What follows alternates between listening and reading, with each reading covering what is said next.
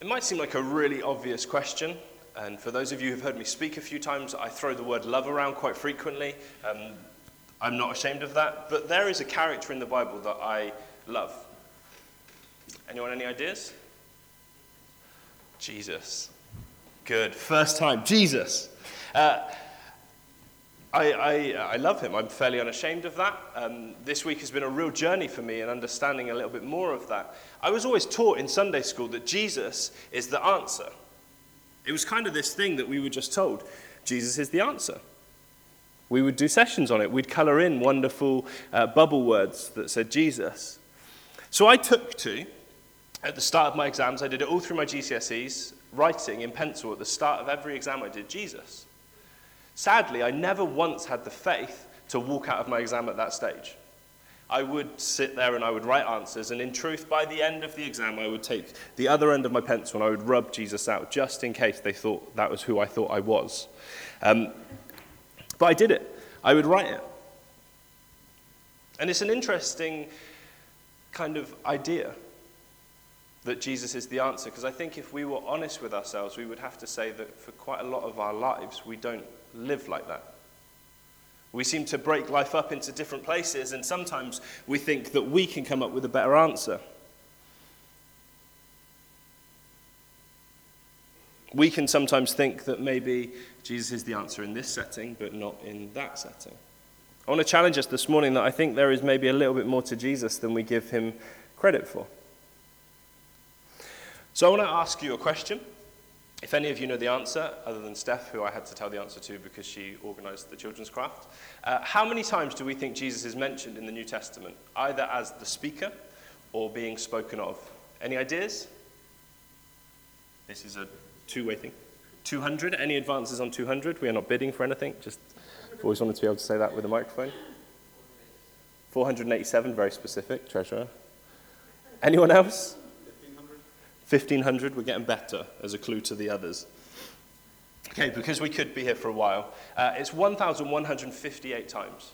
In the New Testament, Jesus is mentioned as the speaker or the person being spoken of 1,158 times. The next closest is Peter, 160 times. After that, Paul is third with 156, and fourth, the only other person to have three figures is John the Baptist at 107. So already we're beginning to see maybe Jesus has something about him. I think we can conclude that.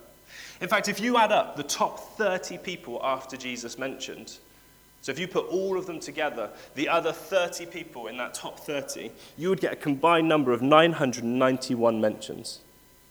Jesus beats the rest of the top 30 by over 100 mentions. So please, if you feel like I'm banging on about it this morning, I'm okay with that, because we have a whole load of Jesus references that we could work through. So I want to challenge us again. Do we really think that Jesus is the answer? I love this. It's not up on the screen at all. But I love this in John 21:25. Jesus did many other things as well. If every one of them were written down, I suppose that even the whole world would not have enough room for the books that would be written. John is telling us that what we have here, this glimpse, this 1,158 references, isn't even a scratch on what Jesus did. I'm incredibly encouraged by that. So I've concluded that Jesus is the answer. At this point, I felt it would have been awesome just to sit down, but there is more to say on it. Because the problem with saying Jesus is the answer is we now live in a world, we spend our lives in a way that doesn't necessarily translate that into every day. It's great to know that Jesus is the answer, but what does that look like for me when I go to work? What does Jesus being the answer mean when I have a snow day? What does it look like for Jesus to be the answer in my life? I love this about Jesus. I love that we don't just have some savior sat on a cloud watching down. We don't have a prophet sat on a hillside meditating all day. We don't have a king hidden in his castle. We have Jesus who came and lived life amongst people. In Jesus, we have the image of the invisible, living life.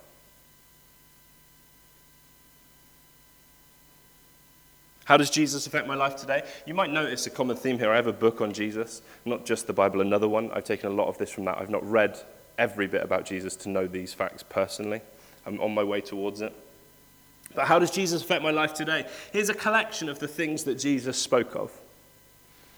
The kingdom of God, faith, money, movement building, healing, law, warnings, eating and drinking, family, children, prayer, the Holy Spirit, stubbornness, salvation, forgiveness, social justice, including the trees, hypocrisy, obedience, death, love, life, marriage, peace, resurrection. That's just a few of the things Jesus talks about. So I want to challenge you. The next time someone tells you Jesus isn't the answer, make them a cup of tea.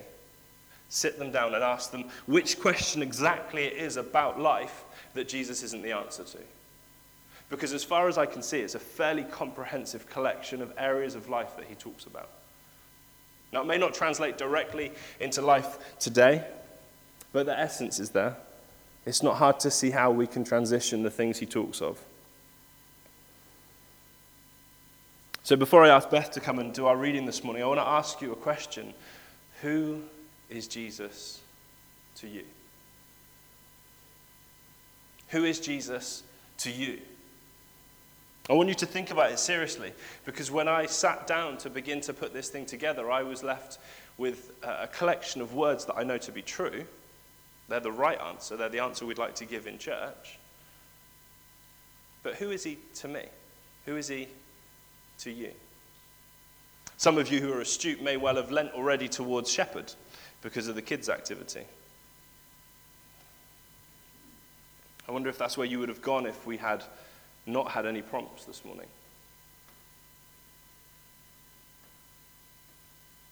We're going to read in a moment with Beth this passage in John 10, where Jesus very specifically talks of himself. And I think there's a huge amount for us to take from this. So I'm going to invite Beth to come and read.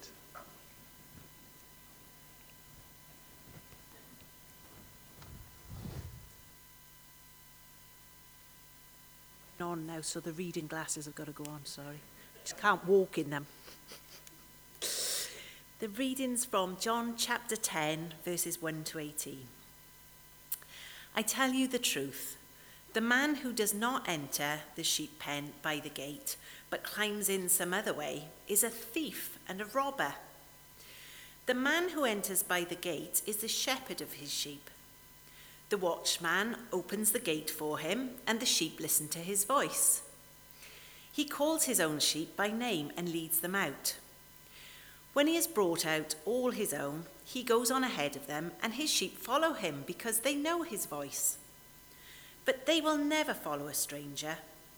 In fact, they will run away from him because they do not recognize the stranger's voice. Jesus used this figure of speech, but they did not understand what he was telling them. Therefore, Jesus said again, I tell you the truth. I am the gate for the sheep. Whoever came before me were thieves and robbers, but the sheep did not listen to them. I am the gate. Whoever enters through me will be saved. He will come in and go out and find pasture. The thief only comes to steal and kill and destroy. I have come that they may have life and live it to the full. I am the good shepherd. The good shepherd lays down his life for the sheep. The hired hand is not the shepherd who owns the sheep, so when he sees the wolf come in, he abandons the sheep and runs away. Then the wolf attacks the flock and scatters it. The man runs away because he is a hired hand and cares nothing for the sheep. I am the good shepherd. I know my sheep, and my sheep know me. Just as the Father knows me, and I know the Father. And I lay down my life for the sheep. I have other sheep that are not of this pen. I must bring them also. They too will listen to my voice, and there shall be one flock and one shepherd. The reason my Father loves me is that I lay down my life, only to take it up again. No one takes it from me, but I lay it down of my own accord. I have authority to lay it down and authority to take it up again. This command I have received from my Father.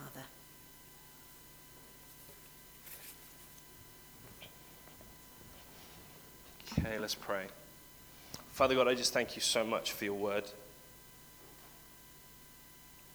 God, I thank you so much for all we can take from it. And Father, I thank you that in this passage alone, we just begin to see a glimpse of who your Son is and who he is to us. So I pray you would open our eyes this morning, God, that maybe we would see more of your Son than we've seen before. God, may we leave this place and let him into more areas of our lives than we have before.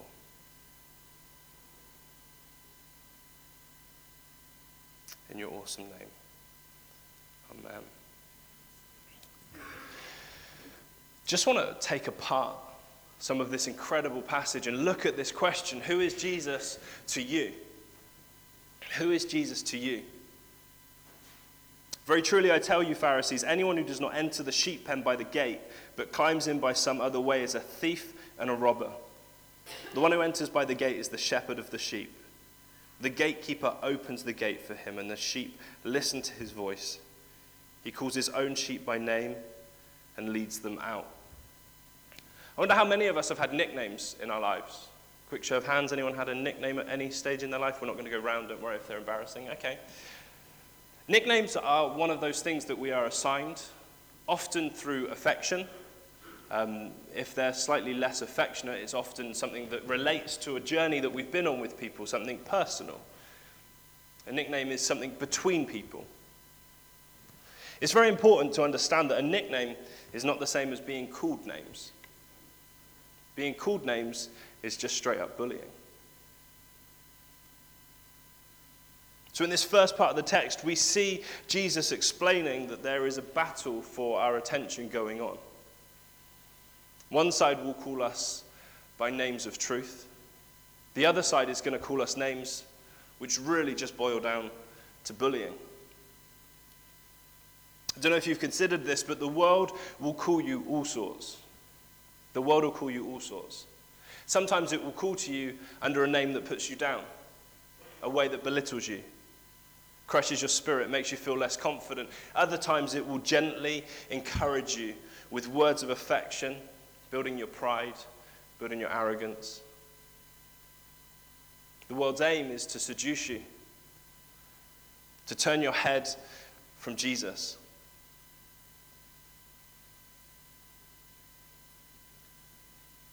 In fact, what I love here, one of the things that I particularly focused on in my own time was the fact that whilst there is a fence, there is no way to keep the world out. Climbs over, breaks in. The world will get to you. When you became a Christian, you did not get some amazing, transparent glass put around your life that protects you from the difficulties. The world will still try and get in, still speak to you, still build you up and break you down. But I think there's an amazing warning here. The first thing that I want to pick up on is this conclusion, this fact. In fact, this is probably the foundation on which everything that we say thereafter has to be built. But this, I believe, is a truth. You were not made for this world. You were not made for this world. The world will try and fool you into thinking that it somehow owns you. Somehow you are indebted to it. But you were not made for this world. You were made for more than this world could ever offer you. The world will build you up, it will crush you, polish your ego, and eventually it will spit you out. So this question becomes key. Who is Jesus to you?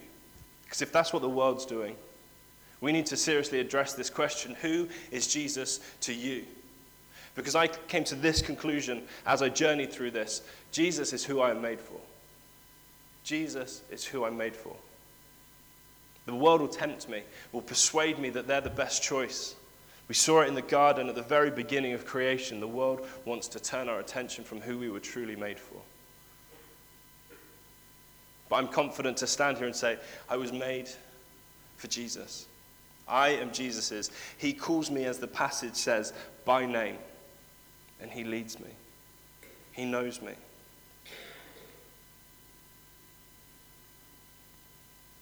It's an interesting line in there that we can often dismiss as we journey through. But Jesus is who I'm made for. He calls me by name. The passage tells us the sheep listen. So I want to ask you, do you listen to his voice? Do you recognize his voice?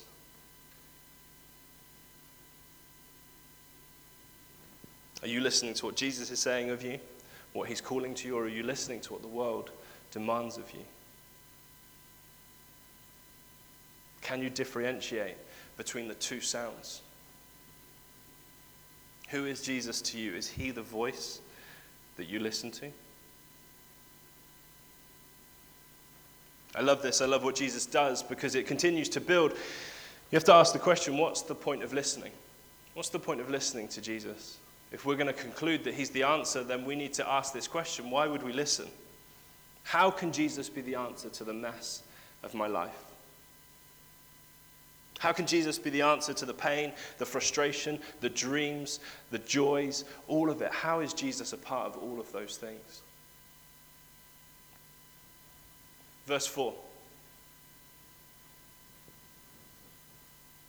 When he has brought out all his own, he goes on ahead of them, and his sheep follow him because they know his voice.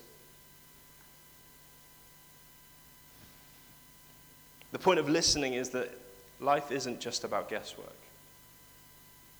Life isn't just taking your best shot, hoping that it works out. It's not about going it alone. It's about following. So why do I invest time in prayer? Why do I encourage you to invest time in prayer, to read your Bible, to be here on Sundays? It's because in this place, in your prayer times, in the text of the Bible, we learn to understand and tune in to what Jesus' voice sounds like. So that when we go out there, into the chaos and the noise of the world, we can still hear his voice above all of that noise. That's why I encourage you to spend time reading and praying.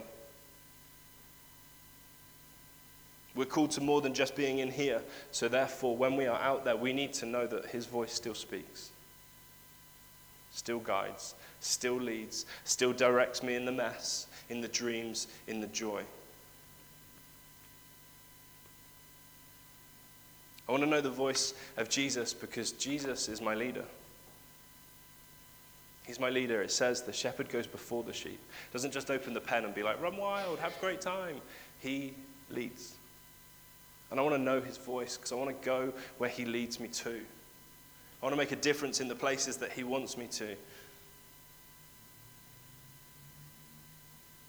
Kind of banged on about it. But Jesus isn't my leader so that I can stand here and be safe. Jesus isn't a leader so we can sit in the pen like good sheep. He's the leader because the idea is we go from this place to some other place. We go from this security to a barren land, a place that needs us to be there. And we need to be led by Jesus. I love this conclusion that means this is not all we were made for. This is awesome. Don't get me wrong. I love church. I'm a massive advocate for church, but this is not all I am made for. I am made for more than this, and you are made for more than this. You are made to make a difference out there. Heard from Sheila this morning about BMS. For some, that's what they're made for. But for each of us, there is more than simply sitting in the pen.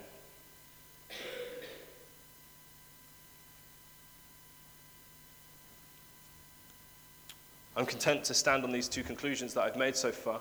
You may find different conclusions, and that's good. But in answering who is Jesus to me, Jesus is who I'm made for. Jesus is my leader. And if I'm made for more than this, if I'm made for life outside of the pen, how does Jesus being the answer affect that? How does everything that I do, everything that I can talk about in here, everything I spend my daily life devoted to make a difference when I'm out there?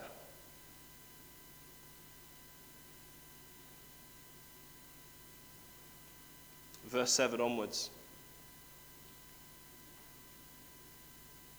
Therefore Jesus said again, very truly I tell you, I am the gate for the sheep. All who have come before me are thieves and robbers, but the sheep have not listened to them. I am the gate. Whoever enters through me will be saved. They will come in and go out and find pasture. The thief comes only to steal and kill and destroy.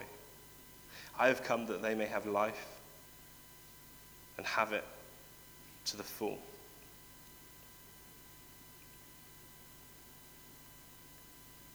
The world's role,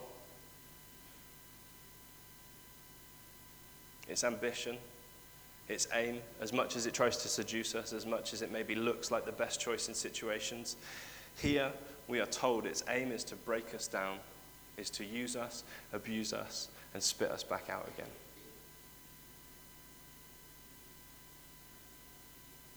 Jesus himself says its aim is to steal and kill. Maybe that's our joy. Maybe for you it's joy that the world saps away. Maybe it's your potential. The thing that you could be. The person you want to be. The person that Jesus aspires you to be. The world has a very specific plan. And Jesus tells us in this passage what it is. If Jesus is for us, if he wants us to have life to the fullest, then we can conclude that the other side of that is a world that wants to dull us. A world that wants to hold us back.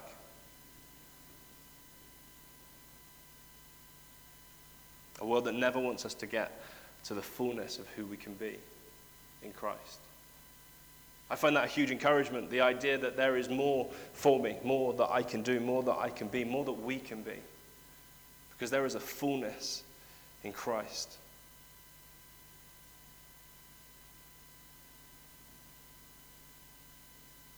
The world wants to make sure we never get there. What we read in this passage is that the fullness of life is through the gate. The fullness of life is through the gate. Through Jesus. Through his sacrifice on the cross. That's what he's talking about. Sacrifice on the cross is the way to that fullness. Please hear me. The world does not need to physically steal or kill you. I don't think we necessarily need to look at it as that. It doesn't need to steal us. It doesn't need to kill us. What it does is it will steal away your focus. It will steal away your focus. It will kill your potential in Jesus. The world just needs to stop you seeing Jesus for who he is. If it can achieve that, it's achieved all it needed to. If it can stop you seeing Jesus for who he is. Who is Jesus to you? For me, my Savior. Again, unashamedly. I have no issue with this. I grew up and I wasn't confident in college and school. I found it a real challenge to talk about my faith. But I can stand here comfortably and I can stand in this community. I can speak to friends I grew up with and I am so comfortable in that conclusion. Jesus is my Savior. Everything I achieve now, all of the good things are because of who he made me to be. The world will tell me some of the things I achieved were good, that it was me that did it. But I know this to be true. The gate that Jesus speaks of looks a whole lot like the cross. Like a price being paid that opened the way for us to have a relationship with the Father again. Jesus is my Savior. The world will beg of you to have a semi-existent existence. Be present but not fully in the moment. The world will want you to be dull, like you're running on batteries that are dying. Jesus. And I believe this to be true. I am comfortable to say this over every single one of you. Jesus' plan for us is to be bright, is to be fully attentive and wholly present. Jesus wants the fullness of who you are in every situation. In every situation. Jesus releases life to its fullest. I don't have a faith that fits me into a religious mold. That's not why I do this. I don't have faith because it fits and it's comfortable. I have a faith in Jesus that allows me to break the mold the world would place me in. I have the faith in Jesus that allows me to break the mold the world would place me in and live in the freedom of his salvation. Some of you will have had it said over you. You would have been defined by the way that you studied, the family you come from, the area you were born, the decisions you've made. People will try and define you by that. They will tell you that you fit in a certain way because that's how the world works, and you need to stay within the structure that the world has given you. I am telling you this morning that Jesus on the cross blew that mold out the water.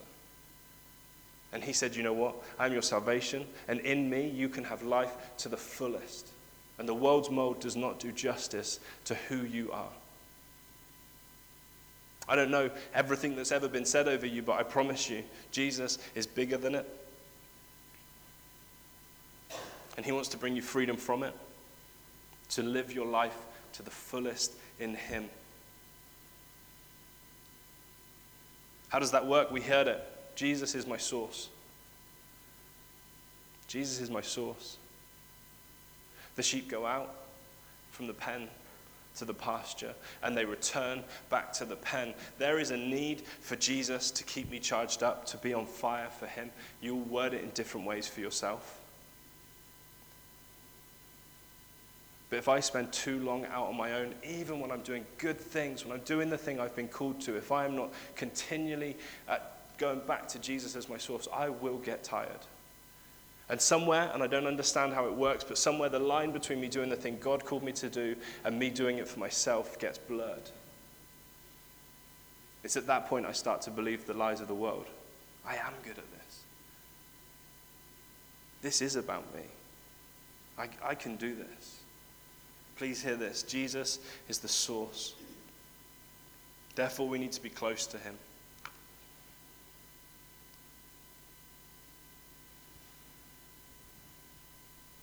I've banged on about it and I have no shame in it, but I genuinely believe Jesus is the answer. I'm not sure if I would go back to my GCSEs and simply leave Jesus on my piece of paper. I think there's wisdom in answering questions that you're set. But I'm comfortable in the fact that Jesus is the answer. Who is Jesus to you?